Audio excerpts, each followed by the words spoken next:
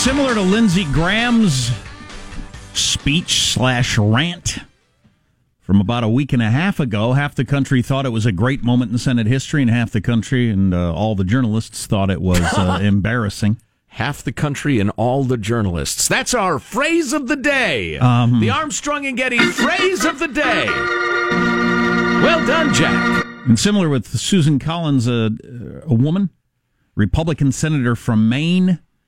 We mocked her actually on Friday morning for saying I'm a yes vote on the procedural thing. As to my vote tomorrow, I will tell you at noon. You mocked her. I predicted, Jack, that she was just tired of answering the question and wanted people to go away. And I would suggest that by the length and depth of her speech, she already knew which way she was swinging. Oh, yeah. Oh, she clearly wanted to draw attention to what she was going to go big. Right. Which is fine. I thought she was just trying to play the Trump TV game show, Because of your misogyny, and I thought she was a patriot and a great American. Anyway, she talked for like 45 minutes. Is that right, Sean? 45 minutes. She speaks very slowly. That's a heck of a speech. Yeah. And here's the first chunk of that speech. Today, we have come to the conclusion of a confirmation process that has become so dysfunctional, it looks more like a caricature of a gutter-level political campaign than a solemn occasion. The president nominated Brett Kavanaugh on July 9th. Within moments of that announcement, special interest groups raced to be the first to oppose him, including one organization that didn't even bother to fill in the judge's name on its pre-written press release. They simply wrote that they opposed Donald Trump's nomination of XX to the Supreme Court of the United States. A number of senators joined the race to announce their opposition, but they were beaten to the punch by one of our colleagues who actually announced opposition before the nominee's identity was even known. Since that time, we have seen special interest groups whip their followers into a frenzy by spreading misrepresentations and outright falsehoods about Judge Kavanaugh's judicial record.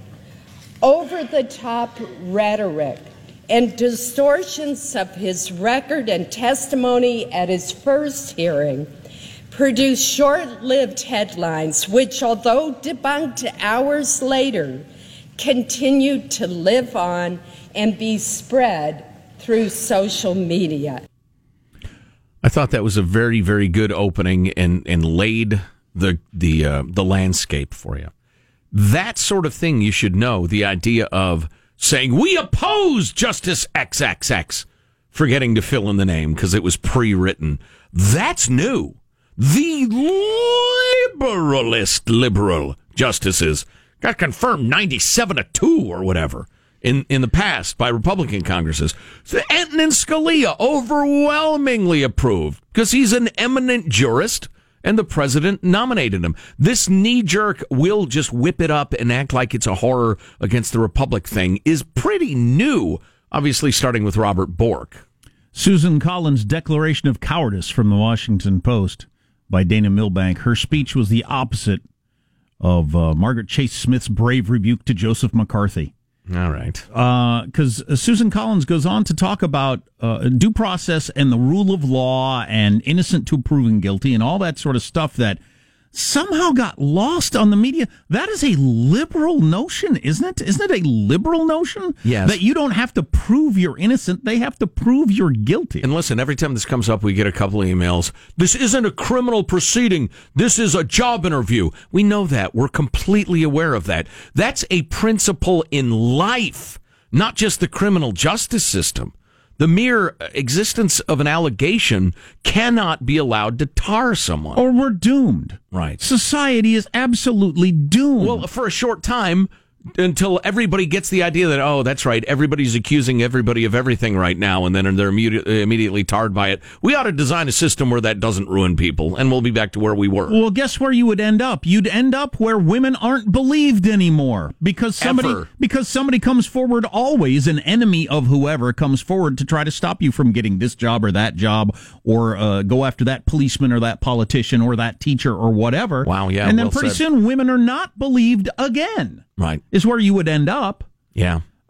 Noodle that around. Chew that for a while. And Susan Collins was great. I thought the interview on Face the Nation was good, except for it was driving me crazy that the host, as everybody else on cable news, including Fox, only came at it from the point of view of, what about all these women victims? What are they supposed to think now? Nobody stood up for, look, if you can't prove it, we can't convict people. We just can't. Right. Nobody came at it from that perspective, which I find incredibly troubling. And there will be some injustices thereby. I mean, that's just going to happen, and it's a damn shame. But Susan Collins talked about the hours she spent with that FBI report, the 12 interviews that the FBI did with all the people that were mentioned by Ms. Ford that supposedly had some knowledge of that. And as Susan Collins said yesterday, everybody, including her best friend that was at the party, allegedly, has no memory of Kavanaugh or any of the things that she says went on. So what are you supposed to do at that point? Mm-hmm. You're supposed to believe the woman. Okay. That just seems crazy to me. And the number of people that I saw crying and shaking over we now live in a world where women aren't believed. I just don't get it. I don't know if I'm such a soft head. I don't think I am. You can't proceed with everybody is believed with no evidence. Right. You just can't. Or again, as you point out, very quickly you'll be in a situation where no one is believed ever. God, we'd get there in no time, which is exactly the opposite of what you want. Maybe people just haven't thought it through. I'm feeling charitable this morning. Do you get that? Does that make sense to you? I mean, feel free to text us, 415-295-KFTC. Well, I saw Alyssa Milano. Or email us, mailbag@armstrongandgetty.com. Actress Alyssa Milano, who was behind Kavanaugh. Which show was she on? Which one was she? Charles Who's in the Charge? Boss? Who's the boss? That with Tony Danza. Tony Danza. With the great Tony Danza. I didn't realize Alyssa Milano is credited with starting #MeToo. She was the one that came up with that after Harvey Weinstein. Come tell your story. #MeToo. And she started that whole movement, and so she's a proud spokesman for it. There you go. But she talked about how this is such a huge setback for believing women. It's an interesting question of John Dickerson asked Senator Collins, do you think women are more likely to come forward now or less likely to come forward now? That's a tough one. I would say if you don't have anybody that can back up your story, you still might not come forward. But the progress that has been made is that if you come forward and say this happened to me, people aren't going to say, get out of here immediately. They're going to say, okay, prove it. At least they're going to listen to the claim. Right. And if you can prove it, like any other crime. Or not necessarily prove it, but tell me about it. Yeah. If you've got something to back that up, like any other crime that's always been, people will listen to you now. That's a step forward. Mm-hmm. Yeah. But if you it sucks. But if you've got no witnesses and no way to back that up, no, people probably aren't going to go to jail or have their lives ruined. Right. Because how would you? Right. More on the politics of this in a couple of minutes. Oh, yeah, I want to do that New York Times behind-the-scenes thing because it's so good. And also, the part of the Susan Collins speech that's being ignored completely, in which she explains how political activism works and gives example after example of Supreme Court nominations being used to whip up the electorate and what is predicted never happening. So our text line is 415-295-KFTC. I know I was looking through the response to some of my tweets over the weekend, and I know a lot of you don't agree, so I would like to hear from you. Text line is 415-295-KFTC. You're listening to the Armstrong and Getty Show. Armstrong and Getty. The conscience of the nation.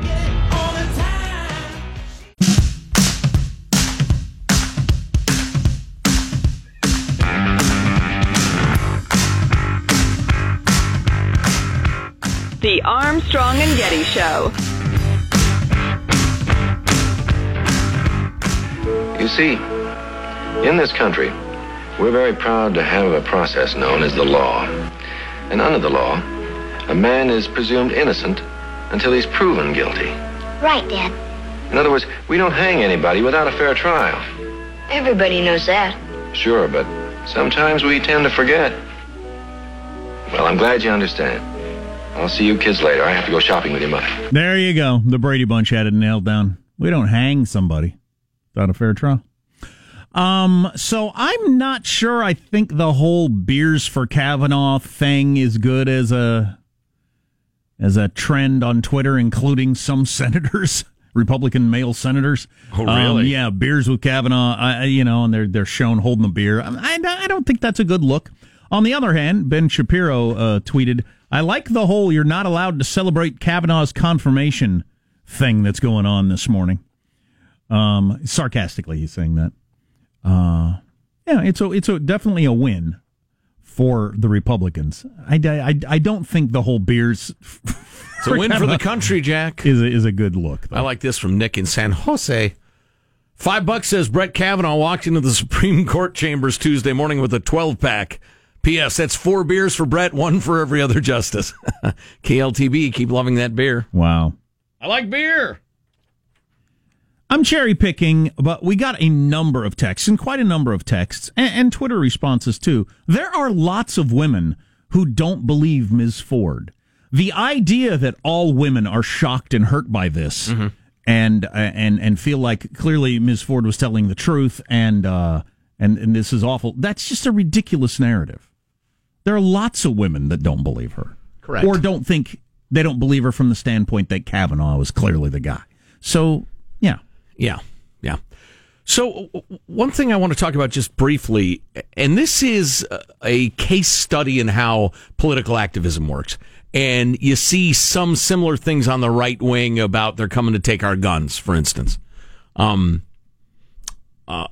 It works both ways. This happens to be an example targeting lefties because it was in Susan Collin's speech. But she's talking about Brett Kavanaugh and abortion rights. And if you swing pro-choice, pro-abortion rights is the term I prefer, you should be interested in this, because all of the talk in the left-wing circles and all of the media is that this is cataclysmic for abortion rights.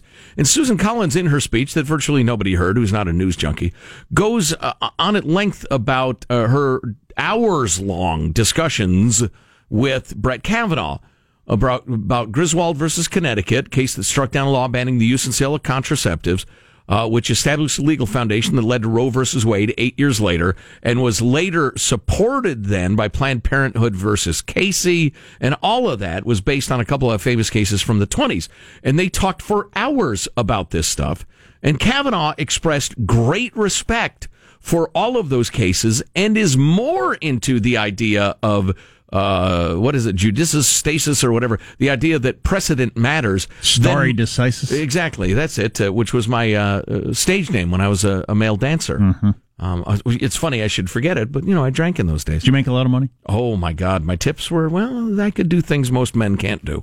Anyway, so they talked about this for hours and hours, and by the specifics of what the guy believes, he is, for a conservative, very, very respectful of Roe versus Wade. Now, folks, you did not hear this. You are being ill-served by your media. And she goes into the Republican platform for all presidential campaigns has included nominating judges who would overturn Roe. Republicans campaign on that. I will nominate judges that will overturn Roe versus Wade. That's a crock of crap, by the way, Republicans. You're being played by your candidates because they know it's not going to happen. Listen to this. During that time, since 1980, that it's always been part of the platform, Republican presidents have appointed Justices O'Connor, Souter, and Kennedy to the Supreme Court. Those 3 justices, Republican appointed justices, authored the Casey decision, which reaffirmed Roe. Those 3 Republicans wrote the decision. Furthermore, pro-choice groups vigorously opposed each of these justices' nominations. They even circulated buttons with the slogan, "Stop Souter or women will die."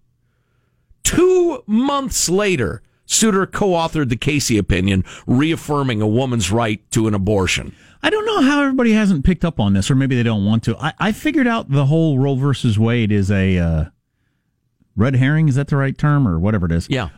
False flag, or whatever you want to. I figured that out decades ago. Yeah, I know. It ain't going nowhere. Even if it did, the states would take back over. It ain't going. It's a false narrative on both sides. Correct. That's what's at stake. Correct. With the Supreme Court. So I always just ignore it when people start talking about it. It's a great, which is to say mediocre, because nothing gets people to the polls, but it's a great motivator to get to the polls, period. You're all being played. Susan Collins. And the amount of fear and anger and grief right now, because Kavanaugh's going to overturn Roe versus Roe probably within a week. It's fake. She also said on the Face the Nation interview yesterday, because John Dickerson brought up the idea of how we believe he can be fair to Democrats with the tirade that he went on. Right. And first of all, which was a mistake in my mind. He went too far, but go on. Sorry. Yeah. According to this New York Times article that I want to, during the break, after he said to the one senator lady, I don't know, did you ever black out? Amy Klobuchar, yeah, that was not good. That was dumb. During the halftime, Trump's lawyer McGahn pulled him aside and said, yeah, you got to dial it back just a little bit. Just a little, take her down a notch. Yeah, she's like the nicest Democrat in the Senate. You probably ought to apologize. And that's when he came back and apologized and everything. Anyway, what was I saying? Yeah, you got to be careful. The longer you live, the more you learn this. Sometimes when you got a head full of steam, you got to say to yourself, I need to be careful. I have a head full of steam. Right, exactly. Yeah. So Dickerson brought up the idea, can he be fair to Democrats? And Susan Collin said there are 500 interviews. He's been a judge for a very, very long time at the federal level. And there were 500 interviews that I read of people saying he has been fair in all these different cases. There was not an example anywhere of him being unfair. Right. Written by people on the right and the left in terms of looking at cases. Mm-hmm. So he's got a history of this. He's not all of a sudden going to become a nut job. You could say he's newly embittered by this process. It was a life-changing experience. I don't think he is. I don't think he should get to decide Cory Booker's fate, for instance. Oh, I can't. I'm waiting for that moment. If an individual person came before him, I would agree with that. But just in general. Well, I would say if it happened in the next 2 weeks. How about 5 years down the line? I have no doubt he'd rule fairly. I haven't watched all the videos. I've seen some of them. How about that UFC fight that happened over the weekend? Conor McGregor got beat up by what's the dude's name? Habib is his first name. He's a Russian unpronounceable. gentleman. He's a Kyrgyzstanian or something. Undefeated, mostly a wrestler, beats the hell out of everybody, including Conor McGregor. And then after the fight, it all just went ape-ass, and nobody's exactly sure who started it. Oh, yeah. People were going into the crowd, I guess. People from the crowd were trying to get into the ring to fight Conor McGregor. That seems like a bad idea. Bad idea. Those quote-unquote people from the crowd were training partners of the other fighter. Gotcha. These weren't teammates. civilians. Yeah, Okay. yeah. They were teammates of it. Habib, the victor of the fight, kind of started it by jumping over the cage, going at Conor McGregor's jiu-jitsu coach. And that kind of started the dominoes falling from there. So the Russian dude, or whatever he is, man, he got over the fence quick and got into the crowd. Did you see how fast he went over that thing? No, I didn't. That video is unbelievable. Like Holy cow. Show you how agile a guy like that is. We'll talk more about that later. What's coming up in your news, Marcia Phillips? Well, we got Senate leaders on what's next now that Kavanaugh nomination's been secured, and China has grabbed the president of Interpol, the European crime-fighting organization. Whoops. Getting to those reports. You got the Saudis snatching up journalists? A lot of stuff on the way on the Armstrong and Getty Show. Pretty good going on, feeling strong.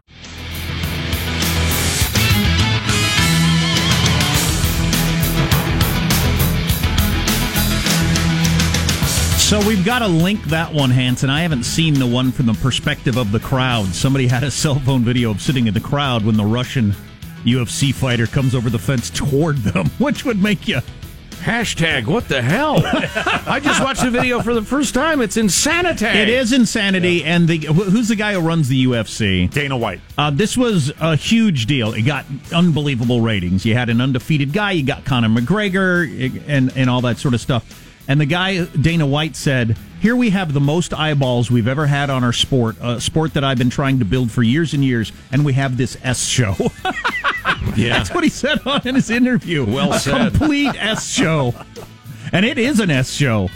Well, yeah, so the fight's over, and the winner starts barking at the people in the crowd and goes over the fence, and then there are claims that sucker punches. And there are claims that Conor threw the first punch. I don't know if that's been substantiated. It's possible Conor McGregor's every bit as crazy as he pretends to be in terms of that going after that bus last year. Good whiskey. Who was on that bus? Right. This guy. Yeah, right. Yeah, so this all goes back. There's bad blood there. Yeah, but usually the bad blood is made up. Right. They have the same agents, and it's all, they go out to dinner together. I mean, right. in almost all sports. These people actually want to kill each other. Wow, that's insane. Yeah, people went to jail. They've withheld the check. So nobody's getting paid until they figure out who started this S show. And Vlad Putin has weighed in on some level, Sean? Habib, the victor of the fight, he is a very proud Russian fighter, and Putin called him up. It's a great display of strength, or whatever Putin says to people who do such things. Ride that tiger. Yeah. Wow, that is something. Everybody prepare for the rematch. Oh, boy, that'll be big money. And a lot of security. Let's get the news now with Marcia Phillips. Well, Brett Kavanaugh is going to be taking his place in the highest court in the country after that contentious confirmation battle. He was technically sworn in Saturday after the 50-48 vote in the Senate, but President Trump... Closest vote since the 1880s? Yes. That's something. Yep, but President Trump says there's going to be another swearing-in ceremony this evening with him presiding. After that, Kavanaugh's first cases on the court will begin this week. Bill Bennett, you know who Bill Bennett is? He was the Secretary of Education at some point or something or other. I don't remember what he was. Pundit. Apparently you don't remember Bill Bennett, but go on. Yeah, he's been all those things. Yeah. He said over the weekend, we are the most divided we've been in our nation's history except for one case. Obviously, the Civil War. Do you agree? It's pretty divided. Yeah, it is pretty divided. It's getting a little appley and orangey with the Vietnam War period, which was incredibly divided. Yeah. I mean, I'm not sure who writes history, the victors or somebody or other. But there were many, many people who were pro-war, hard hat, American flag, anybody anti-war is a bad American, riots in the streets, assassinations, etc. That's pretty freaking divided. A lot of head bashing going on back then. But again, it's funny. It's a conceit of the nation, of the modern media, to want to declare something the most something. How about we just say it's so divided, it's dangerous. It's in that top category. We're in the red zone. GOP leaders, meanwhile, are talking about what's next now that they have secured the nomination. Senator Lindsey Graham is happy the efforts to humiliate and railroad Justice Kavanaugh didn't succeed. In fact, I came to the aid of this good man and helped defeat this debacle. I am happy as a clam.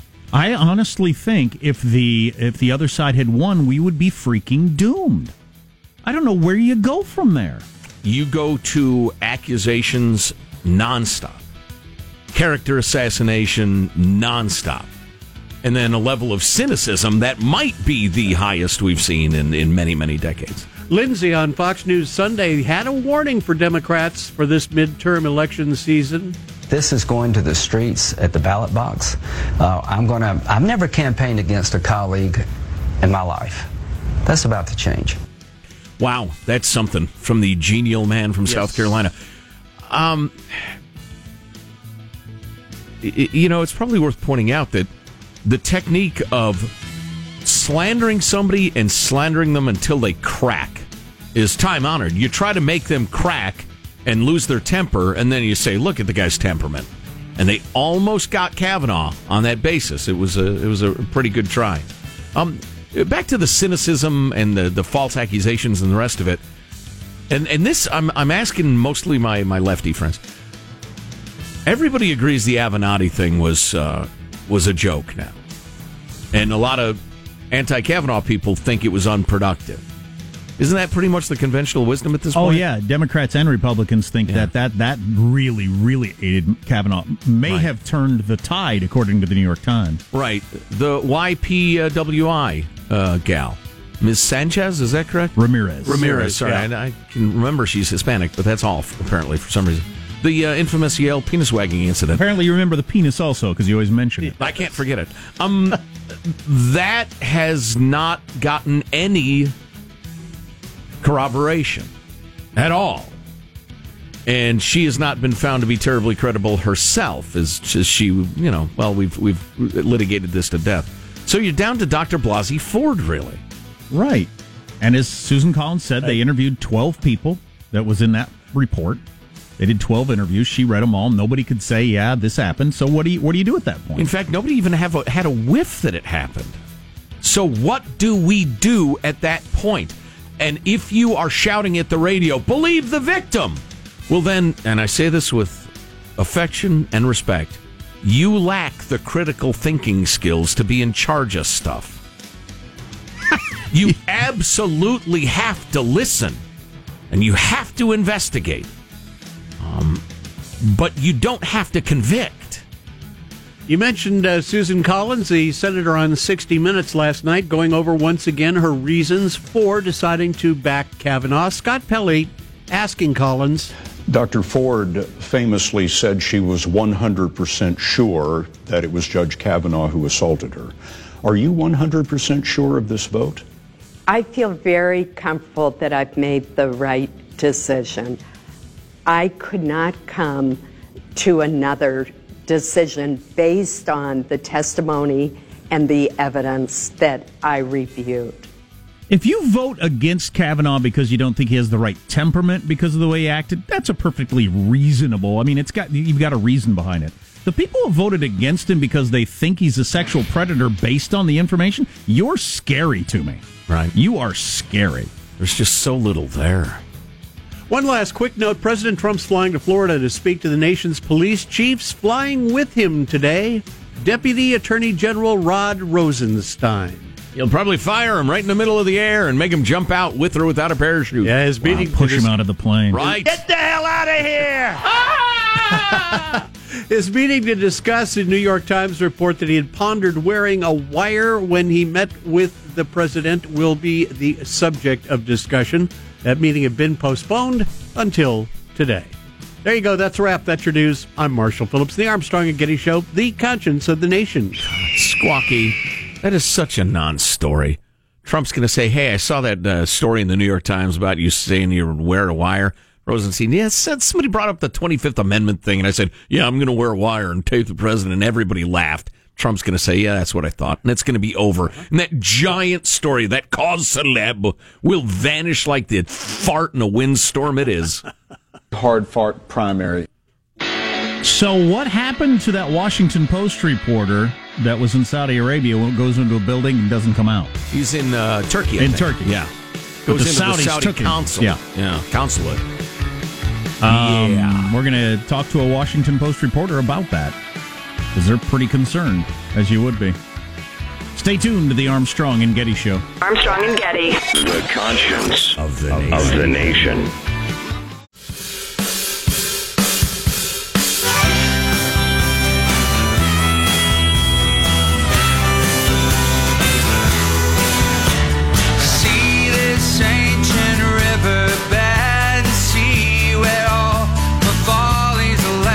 We want to be friends with Saudi Arabia. We need to be friends with Saudi Arabia. We don't have that many friends in that part of the world, but they can't be snatching our journalists.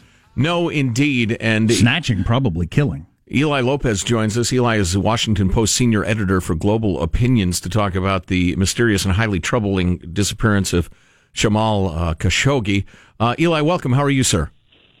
Good. How are you? Thank you for having us. We're fine and dandy. You know, I'd like to frame this discussion by pointing out to some people that, people like to march in the streets and act like they're being very courageous in the United States.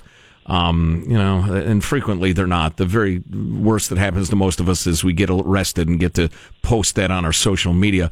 A person like Jamal Khashoggi is actually a person of great courage, reporting on the Saudi regime as he had.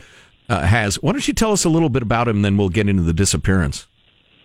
Absolutely. Jamal was a veteran journalist, incredibly committed professional. He was the editor of a progressive newspaper in Saudi Arabia. He was one of the first people to sort of establish contact with Osama bin Laden, and I actually interviewed him several times. He was a person that did very, very rigorous reporting all over the region. He paid a price for being outspoken. He was fired multiple times from his jobs as a journalist and as a columnist. He always wanted to bring fair and full coverage of issues. So he ran into a lot of walls. As we know, Saudi Arabia is a very, it's a very close monarchy. Its system of government is very, very, very controlled. So whenever he had ideas for reform and for openness and for discussions about improving the politics, he would be in trouble. He always saw himself as a journalist first and as a critic, but he saw himself as a constructive critic. And every time these issues happen, he was not a person that was filled with hate or just recriminations, but really he wanted things to improve. He wanted Saudi Arabia to reach its full potential as a country, which he loved. So I read several articles, columns in the Washington Post over the weekend. Do you all there believe he was killed by the Saudis? Do you think that's what happened? We don't know, but we have, of course, very reason to be very, very concerned about these reports that appear in the Washington Post. Our reporter was told this by senior Turkish officials involved in the investigation. Let me jump in here, and I apologize, but for folks who are not familiar with this story, Mr. Khashoggi went to the Saudi Arabian consulate in Turkey just to do what was said to be routine paperwork and never came out. Is that correct? That's right. His fiance was out there. His fiance is Turkish, and he was getting a paper to verify his divorce in Saudi Arabia so he could get married in Turkey. He went to the consulate a week before he was told to come back. When he returns, then this is when we haven't heard from him again. He was asked to leave his cell phone outside of the consulate, which is a standard procedure. She had the cell phone, but then again, she waited for hours. She waited for 4, 5, 6, 7 hours, and finally she made some phone calls and alerted his friends and colleagues. He actually had told her to do that just because he was being cautious. Now, Turkish officials have said that they have reason to believe that he was killed in the consulate. Now, Saudi officials deny this and say that he left the consulate. Now, we need to get to the bottom of this. We are demanding answers. We want the Turkish, the Saudi officials to get a full investigation, and we also want the United States to press both of these allies to provide full information and to get to the bottom of this for his family's sake, for his friends and colleagues' sake. This sends such a chilling message to journalists around the world. Sure. Has Secretary of State Pompeo said anything about it? No, we don't have any statements public yet. We have reached out to them, and they are aware of this. In a piece, an opinion piece this morning in the Post, you mentioned that Mr. Khashoggi went to the consulate on September the 28th and was told to come back the following week. And in the interim, 15 Saudi officials entered Istanbul, quote, specifically for the murder, close quote, according to sources y'all have quoted. How substantial a clue is that? Do Saudi diplomats come and go routinely? Well, this is some of the things that we need the Turkish authorities and the Saudi authorities to answer, because they have the answers to this. They must know who these people were and what they were doing in the country, especially if they were diplomats. They also if they have video security footage to release. What we're seeing is just the accusations are so serious that we need an independent take a look at this, and we're afraid that it's going to get politicized. Just because these two governments are very powerful in the region, and they have conflicting interests at times. and we really need to get to the bottom of this. So we have this information that needs to be confirmed, but right now we're hoping for the best, but we have been preparing for the worst. Eli Lopez, Washington Post senior editor, Global Opinions. We appreciate the time very much, and we hope what you hope, that he'll be returned safely sometime soon. Thanks. Thank you. Well, that ain't going to happen. I think you add Saudi Arabia to the list of countries that snuff reporters if you write bad stories. Oh, yeah. Along with Russia and China and a bunch of African and Central and South America places. Yeah. Well, if you're not hip to this, everybody's a diplomat. Everybody who comes and goes from countries is a diplomat. They're spooks, they're hitmen, they're all sorts of different agents. But yeah, they call them diplomats. So they have a source that they're comfortable quoting in the WAPO, which, if it was a story about the inner workings of Donald Trump's White House, I wouldn't trust quite so much. But the source says in that week, 15 Saudi officials entered Istanbul specifically for the murder. Wow. Then when he came back, he walked in the door. They said, yeah, why don't you come down this hall? And he was never seen again. You wouldn't think, this is kind of grim, but you wouldn't think you'd need that many people if that was your goal. In fact, you'd want as few people as possible, just so you don't draw quite so much attention to yourself. Right, although I don't know that much about killing somebody and disposing of it and covering it up. Right, in a foreign country. Some of them might have been going into the press war room to deal with as soon as the fallout started happening. Right, yeah, you bring in the heavy hitters that might not be in the Istanbul consulate. In fact, probably aren't. Yeah, that's it. There are probably just more angles to this than any of us would ever consider. Interesting, man. So anyway, those of you who throw on a bandana to protest the World Trade Organization or something like that, you bunch of trustafarian babies. This is a man with courage. My niece was protesting Trump in Topeka, Kansas over the weekend. And my brother told her, if you get arrested, I'm not bailing you out. Nice. He's a Trump voter. There you go. You going to protest my president? Uh-huh. Huh? But he says go ahead and protest. Oh, yeah. It's good parenting. The behind the scenes of the Kavanaugh thing I found pretty interesting from the New York Times. Maybe we'll get to that. Oh, and Taylor Swift has broken her political silence. You will not guess what her politics are. Stay tuned to the Armstrong and Getty Show.